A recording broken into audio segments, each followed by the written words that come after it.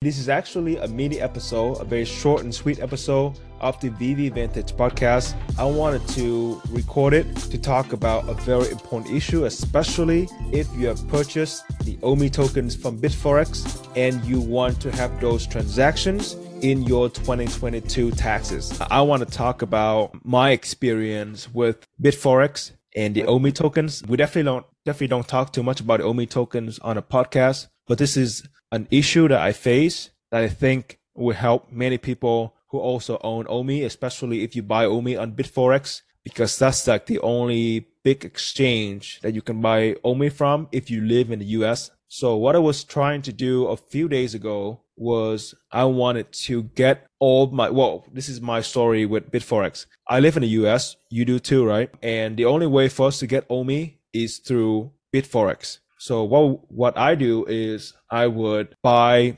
another crypto Solana from Coinbase, transfer Solana from Coinbase to BitForex, because you cannot buy OMI from BitForex using your credit card. You need to get another crypto from another exchange, in my case, Coinbase, transfer the Solana to BitForex, sell Solana for USDC, and then use that USDC to buy OMI. Anyways, that's like the most popular way to buy OMI in the US. But what I needed to do was I needed to get my full 2022 transactions so I can file taxes. And BitForex had a page that will instruct you to go to their order history page in your account and just pull all the transactions that you had in 2022. I didn't have this problem back last year when I was filing for 2021 taxes. But a few days ago, I didn't see that option to set a date range of January 1st, 2022 to December 31st, 2022.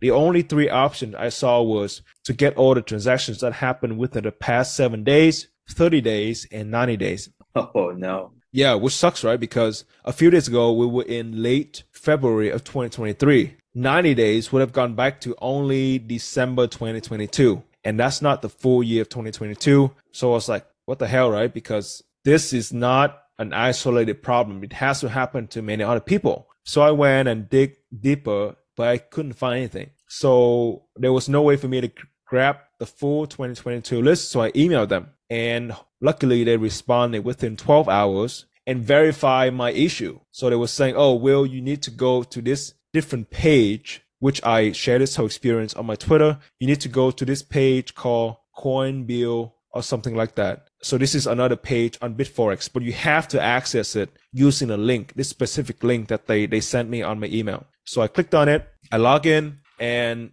voila, there was this page that allowed me to set the date range. So I set it from January 1st to December 31st, 2022. And this is when so that was the first problem, right? This is when the second problem happened. You can only export it 5 times. You can only export your transactions 5 times. Well, that's not really a problem. So I set my date range of 2022. I click export. They told me they will send me an email. So I couldn't download the full list right then and there. I had to wait for an email. They did send me an email 15 minutes later with that whole transactions, everything I did in 2022. When I clicked on it, it only shows some cryptic characters that there's no way any of us can read that. Oh, no. And so, well, I work in tech, so I know a few tricks. I knew that I had to download the file. So I downloaded it to an Excel file to my local laptop. When I opened it through Excel, I saw all of the data in English in like regular letters. So I was like, okay, this is it. I found it. This is what I'm going to use to file taxes. But this is when the third problem. So the second problem was that cryptic characters. You cannot open it on your Gmail. You need to download it locally in order to open it and actually see it and use it. But this is the third problem. When I opened it, I only saw 4 columns. The first column was the time. So I bought this coin on this date and time, right? The second column was the token name. So OMI, USDT, Solana, whatever. I think I should have mentioned USDT instead of USDC in the beginning of this episode. But anyways, so that's it. Like the type, which is you buy or you sell or you pay for a fee or you transfer to your wallet. And then the last column was the amount, 100,000 OMI, a million OMI, something like that. But what they didn't have was the price per coin at the moment when I bought and sold those coins. So an example, right? Let's say this is an example. Let's say I bought one Bitcoin for $10,000 in January 2022. Okay. I bought one Bitcoin, $10,000. Let's just say that that's an example. I sold that one Bitcoin for $20,000 in December, right? So when I file my tax to the IRS, they need to know that my cost is $10,000. I sold this one Bitcoin for $20,000, so they can charge taxes for that profit. 20,000 minus 10,000, which is 10,000, right? The capital gain. Exactly. They need whatever numbers in USD currency. The export that BitForex gave me did not have any of that. All they had was something like Will bought one Bitcoin in January, Will sold one Bitcoin in December. There was no price per coin in January nor in December.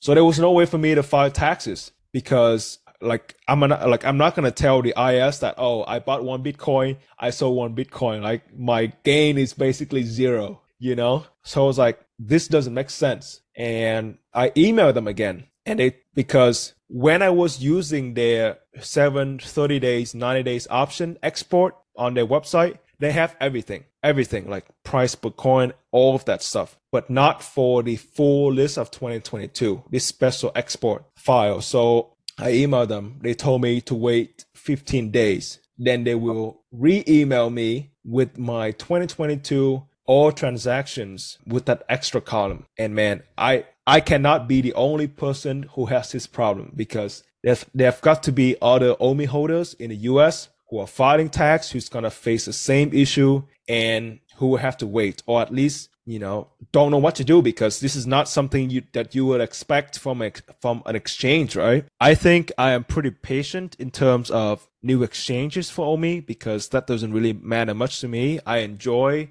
OMI being pretty obscure and not very well known, so I can grab them for cheap. But then, just for this problem alone, I would much rather see OMI on like Binance UX or Coinbase just to make it easier for me, just so that I can hook up Coinbase to my TurboTax and not worry about anything else. That I don't wish that upon anyone. I don't wish that on anyone to have to go through that. But at the same time, it sounds like you were very resourceful and you knew what to do. And the fact that you've been able to do it already is extremely valuable for everyone who takes advantage and listens to this segment about dealing with BitForex and filing taxes. So if you haven't done so already, listeners, please follow Will on Twitter. He's got some awesome just for you on there. Yeah, I will keep you guys posted on my my deal with BitForex, and yeah, I hope you guys don't have that issue, and I hope they can resolve it before the tax season ends. Yeah, so that's it, everybody.